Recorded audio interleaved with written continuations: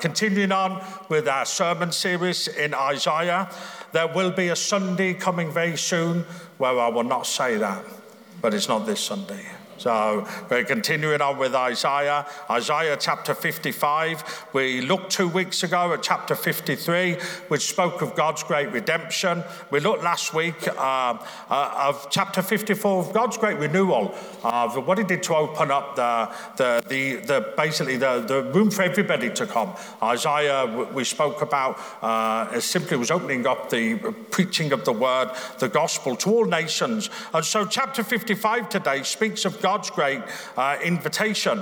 We're going to look really at 5 verses from Isaiah 55, verse 6 to 11, just to give you the context. The first 5 verses is really an invitation to a feast that God is inviting the people to come and feast, to come and eat, all those who are hungry. But it's really these 5 verses from 6 to 11 that I would like to focus on this morning. It says this: "Seek the Lord while he may be found, call on him while he is near. Let the wicked forsake their ways and the unrighteous their thoughts. Let them turn to the Lord, and he will have mercy on them, and to our God, for he will freely pardon. For my thoughts are not your thoughts, neither are your ways my ways, declares the Lord.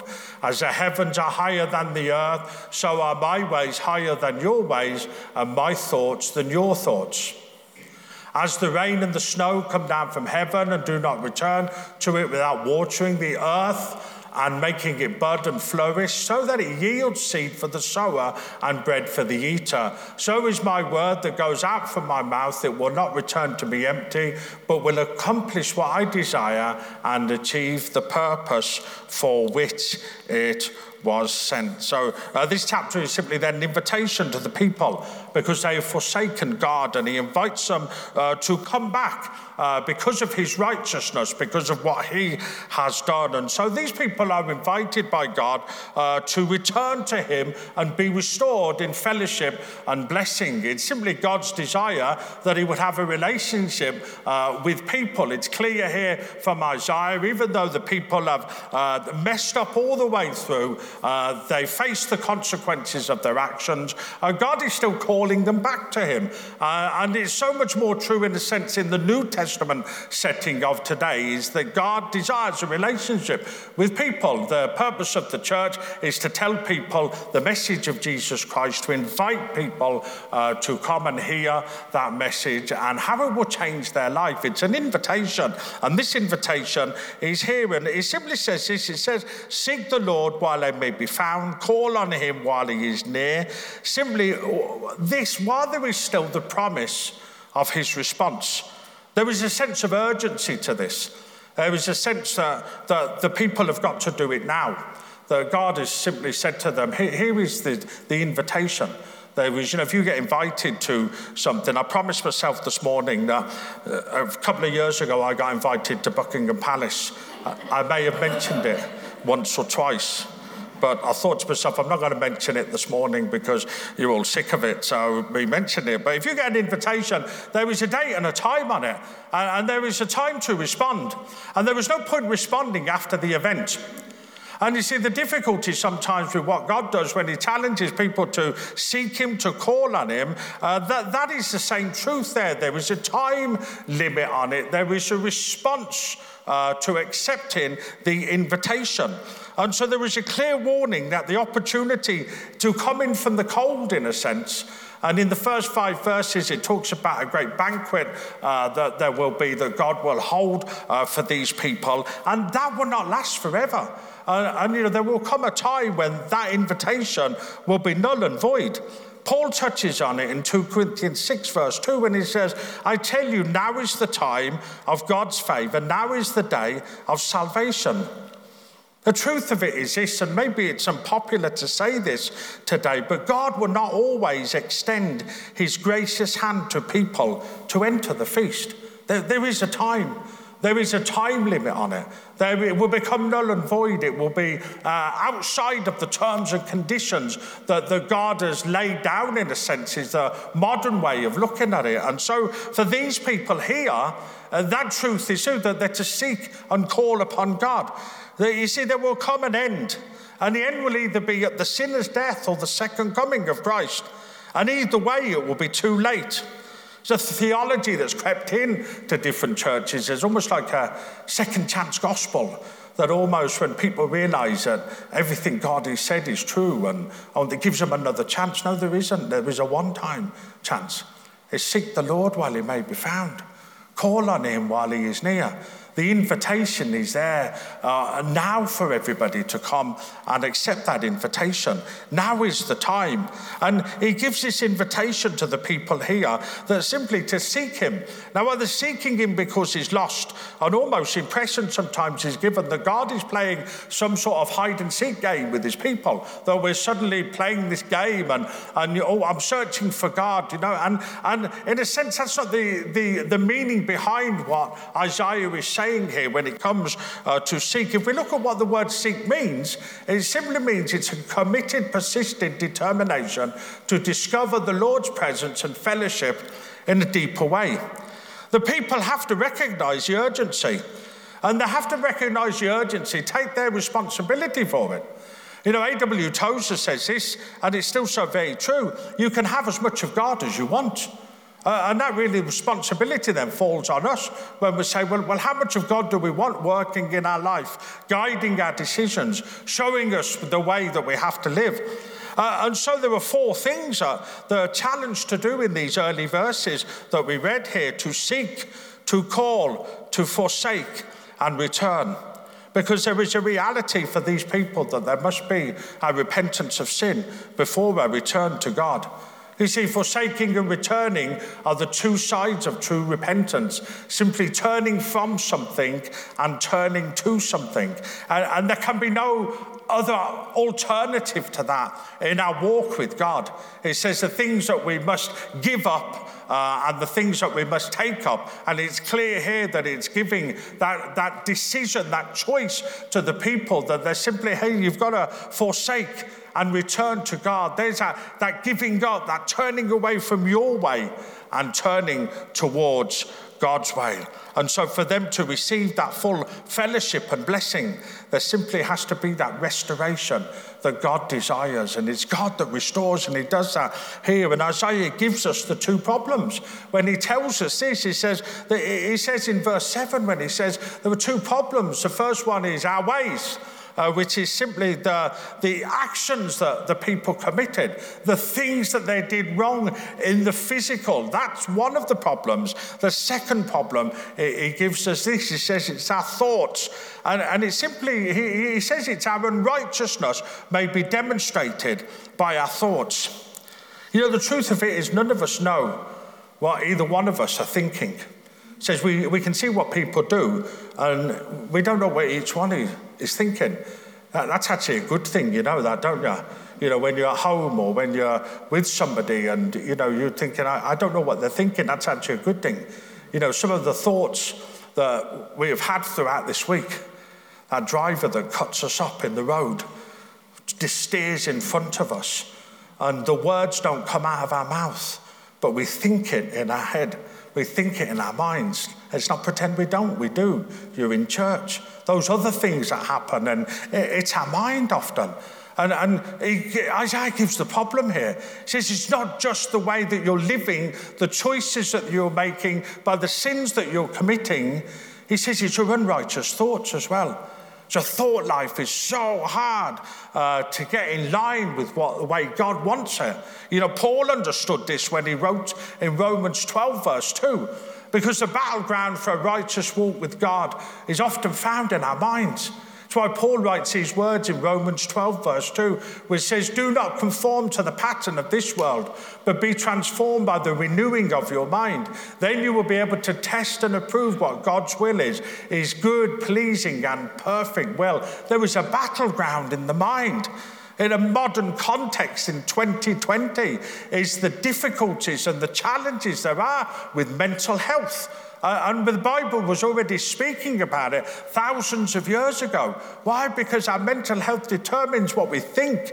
It determines the things that we say. It determines the things we do. It determines how we feel about other people. All of this stuff is there in the mind to begin with. And yet the Bible gives it thousands of years ago, these thoughts. Paul, writing to the church in Romans, said, be transformed by the renewing of your mind. He says elsewhere in 2 Corinthians 10, verse 5, he says, we take captive every thought to make it obedient to Christ. That God not only wants an obedience in our actions and the way that we are living, but also the way that we are thinking as well. And he traces that back to the people here before they go on this journey out of exile, slavery and captivity by saying, don't just change the way that you're living, change the way that you're thinking as well. Change exactly what you are thinking about. And God transforms the whole person who seeks him. Minds and hearts can be renewed and transformed, which leads to our ways and thoughts conforming to his. Romans 8:29 gives us the aim. What God wants to do, conform to the image of his Son. Christ came from heaven to earth so we can have our thoughts and ways transformed to be more like God's thoughts and ways. That he's almost saying it's okay forsaking the way you're living, taking up the way that God wants you to live, even giving out true repentance, but you've got to let God transform your mind. You've got to let him transform the way you think, the thought life. And it tells us this. He says this in Isaiah as he moves on. He says, his thoughts are not your thoughts. His ways are not your ways. It's simply this: God doesn't think the way we do, which is good. You see, because we are made in the image of the Father, conformed to the likeness of the Son, transformed by the work of the Spirit, it means we can relate to God's thoughts, but we cannot master them. What I mean by that is this. He says, all those things happen, it does not make us equal with God. He says the idea that people turn around and say, I understand the way God thinks. No, you don't. He says, let's think about this. The God who created the heavens and the earth and the earth, we get a small revelation of the way God thinks. We get a small revelation of what God's plan is and intention is. He says, we don't understand. We cannot master them. He says we can relate to God's thoughts. It's why we are here this morning. And see, we get into trouble when we expect that God should act the way we do. We see in part what he sees in whole.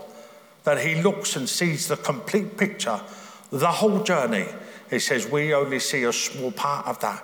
That there gives us some comfort this morning when we are going through difficult situations, hard times and trials, because it's only a small part of the picture and not the whole picture, because God has a plan and God is in control. You see, Isaiah tells us the difference between God's thoughts and ways and ours. Simply says this: as high as the heavens is above the earth. Well, how far is that? How do we measure that? We don't know where the heavens are. I might assume Isaiah is looking up one night and he's looking at the stars.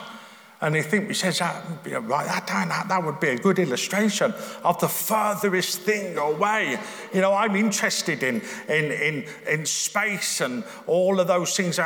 Watching something on the Disney Channel at the moment, the right stuff about the first astronauts going into space and how far we have travelled in space. And I love all that stuff about us landing on Mars and all things like that. And I thought, because it just proves God. It just proves the evidence of God. But, at this point, we have an idea how far some of this stuff is away. At that point, Isaiah just looks up and sees a bright light in the sky.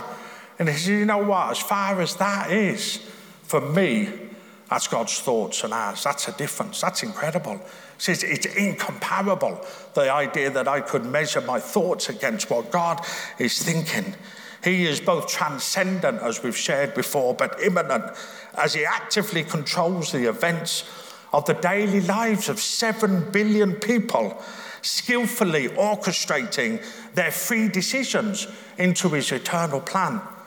And he never gets stressed out. He never gets busy. It's like the idea when us men have to multitask, which means when we have to do more than one thing at once. It says we get lost, and that God is running the universe, 7 billion people. And he's interwoven these free decisions that people make into their eternal plan. Somebody come up here and try and explain that to me, because you can't. He says, so you just can't, because that's the way his thoughts and ways are higher than ours. See, Spurgeon said this. He said, the difference and distance between God and man is revealed not to discourage us from seeking him, but to keep us humble as we seek him. There's no equality there. How are you, God, my best mate today? He says that's not the language that we use. Creator of the heavens and the earth, beyond all that we can imagine or understand, yet immanent in our heart, that he is interested in every aspect of our lives. That's the God that he's speaking about. You see, but Isaiah moves on in this chapter because he tells us this really, that we've received some revelation from God, of God, through the word of God. You see, God does not speak in unfathomable mysteries just to blow our minds or confuse us or leave things up to any possible interpretation.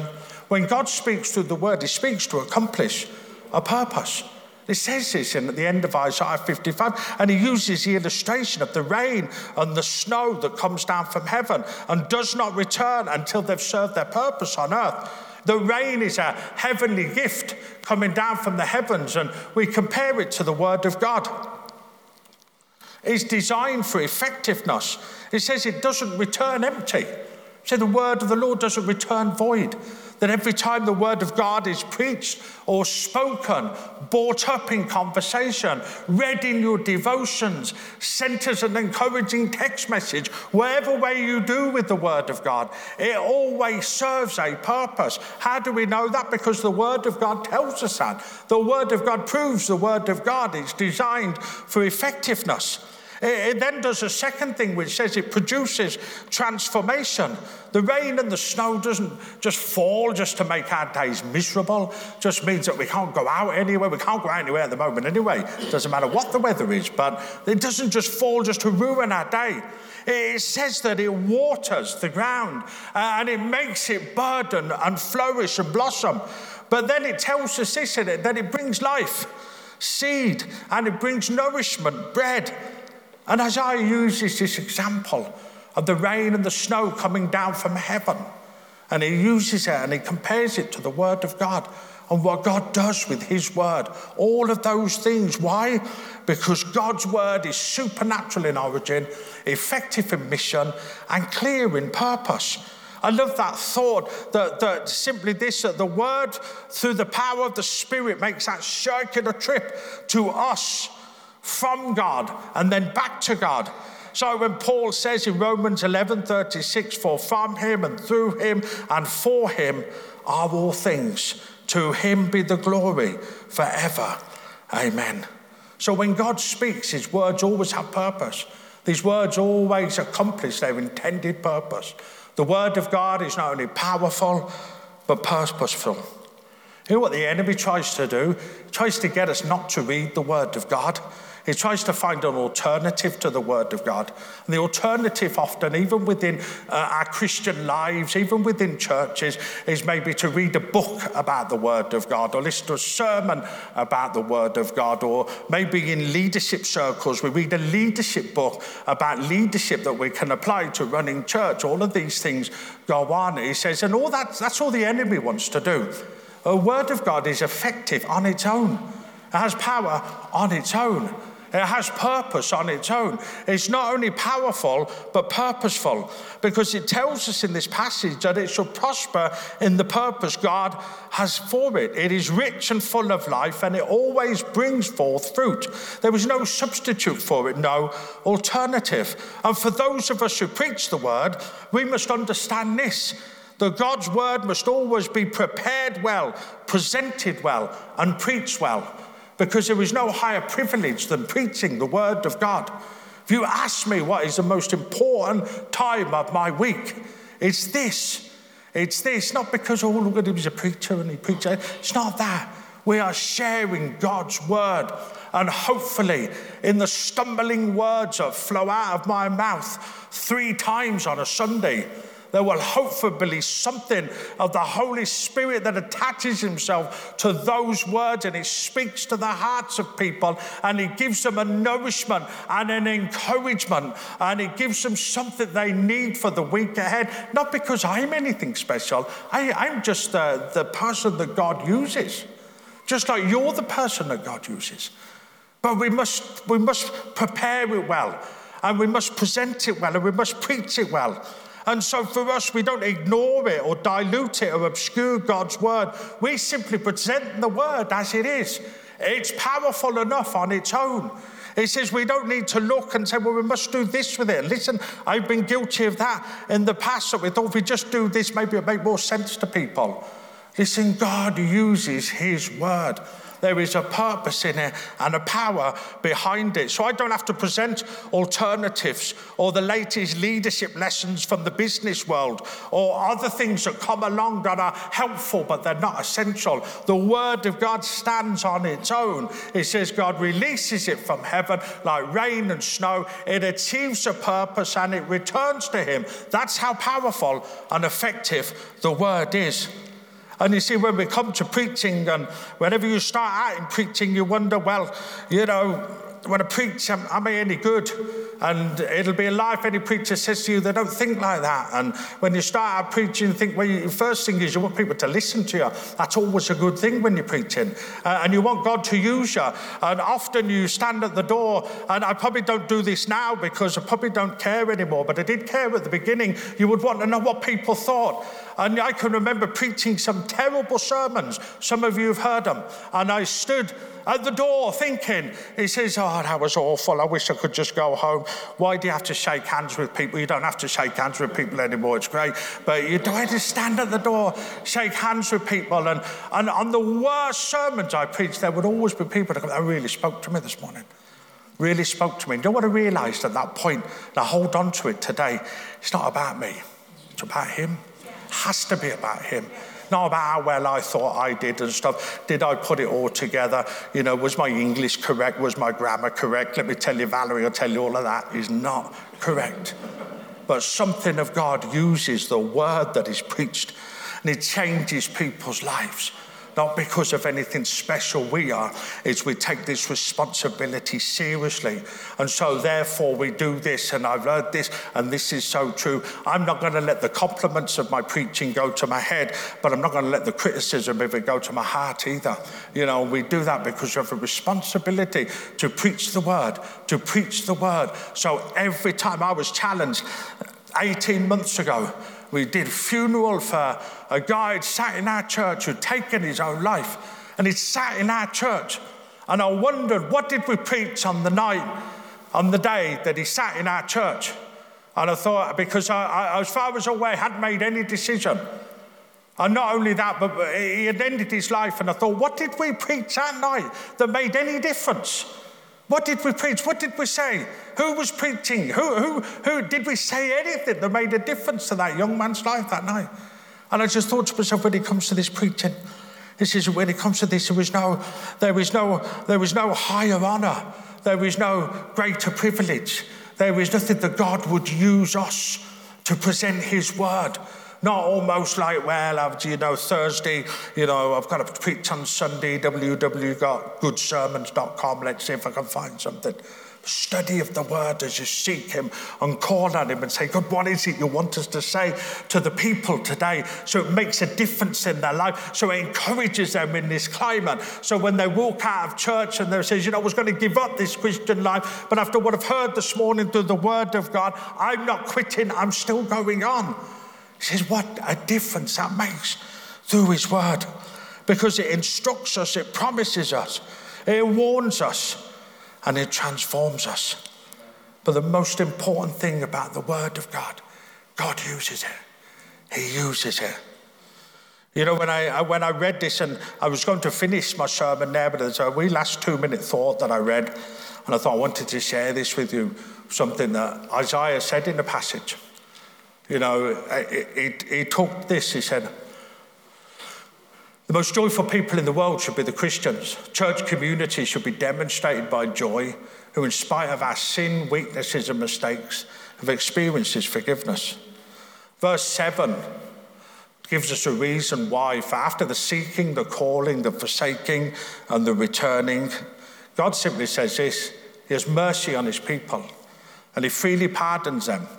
Or in another version, it says he abundantly pardons them. And I thought to myself, after all of this, where he talks about his thoughts being higher than our thoughts and his ways being higher than our ways and stuff, I thought to myself, what a tremendous promise there, that he doesn't just, I forgive you. He says he abundantly pardons them. Word abundant is overflowing, exceedingly, above or beyond anything that we deserve. He abundantly pardons them. And I thought about this because I thought, Isaiah uses that distance of the heavens to the earth almost to describe the thoughts and ways, the distance between us and God. But there's another measurement that's used. Psalm 103, verse 11 and 12 says, "For as high as the heavens are above the earth, so great is his love for those who fear him. As far as the east is from the west, so far as he removed our transgressions from us." This is what God does. Our thoughts and our ways are incomparable. It's as high as the heavens is from the earth. It's immeasurable. What is also immeasurable is how far he has removed our sin and our transgressions from us. It's immeasurable. You cannot measure from the east to the west. That's what it means to be abundantly pardoned, freely pardoned. That same measurement that is used that way is used that way. And that same measurement that's used that way in mind and thought is used this way in the forgiveness of God. I thank God this morning that he has removed my sin, but not just removed it, he has abundantly pardoned me. And I cannot measure how far he has removed that sin from me and you this morning. You see, God will have compassion. He will abundantly pardon. When he forgives, he forgets. He chooses not to remember. And those who've experienced God's love and forgiveness, which is us, we have a powerful, wonderful message to share with a frightened, hurting, discouraged, sinful world. It's almost like it's an invitation, like we said at the beginning. The invitation for us to share this with the people. With everything that's going on in the world and in the climate that we're living in at the moment, it says those words still stand true today. That action of what God has done through his son, Jesus Christ, is still true today. His word still has power and purpose today. We gather together as a church today to remember all of those things. Team are going to come and lead us in a final song this morning as a response to the word this morning. Just as we come and pray, Father, we thank you. God, we thank you for your word. Father, we don't read your word as we would read a normal book or a newspaper or magazine or something on social media. God, we read your word because it's sent from heaven. It has a purpose. It's effective in our lives. And when it has achieved that purpose, God, it returns to you. It does not return to you void. God, we thank you for the power of your word this morning that changes not only our lives, but our circumstances and our situations. Your word gives us encouragement. It gives us hope. It helps us in our weaknesses. When we have failed, it gives us what we need to do. When we make a mistake, it tells us who we need to draw near. We thank you for the power of your word. And Father, as we come and a final response to the word this morning as we worship you, thank you for sending your son, Jesus. God, a promise of your word is that not just we would be forgiven, we would be abundantly pardoned. The distance that our sin has been removed from us, as far as the east is from the west, it's immeasurable this morning. And we come and we say thank you.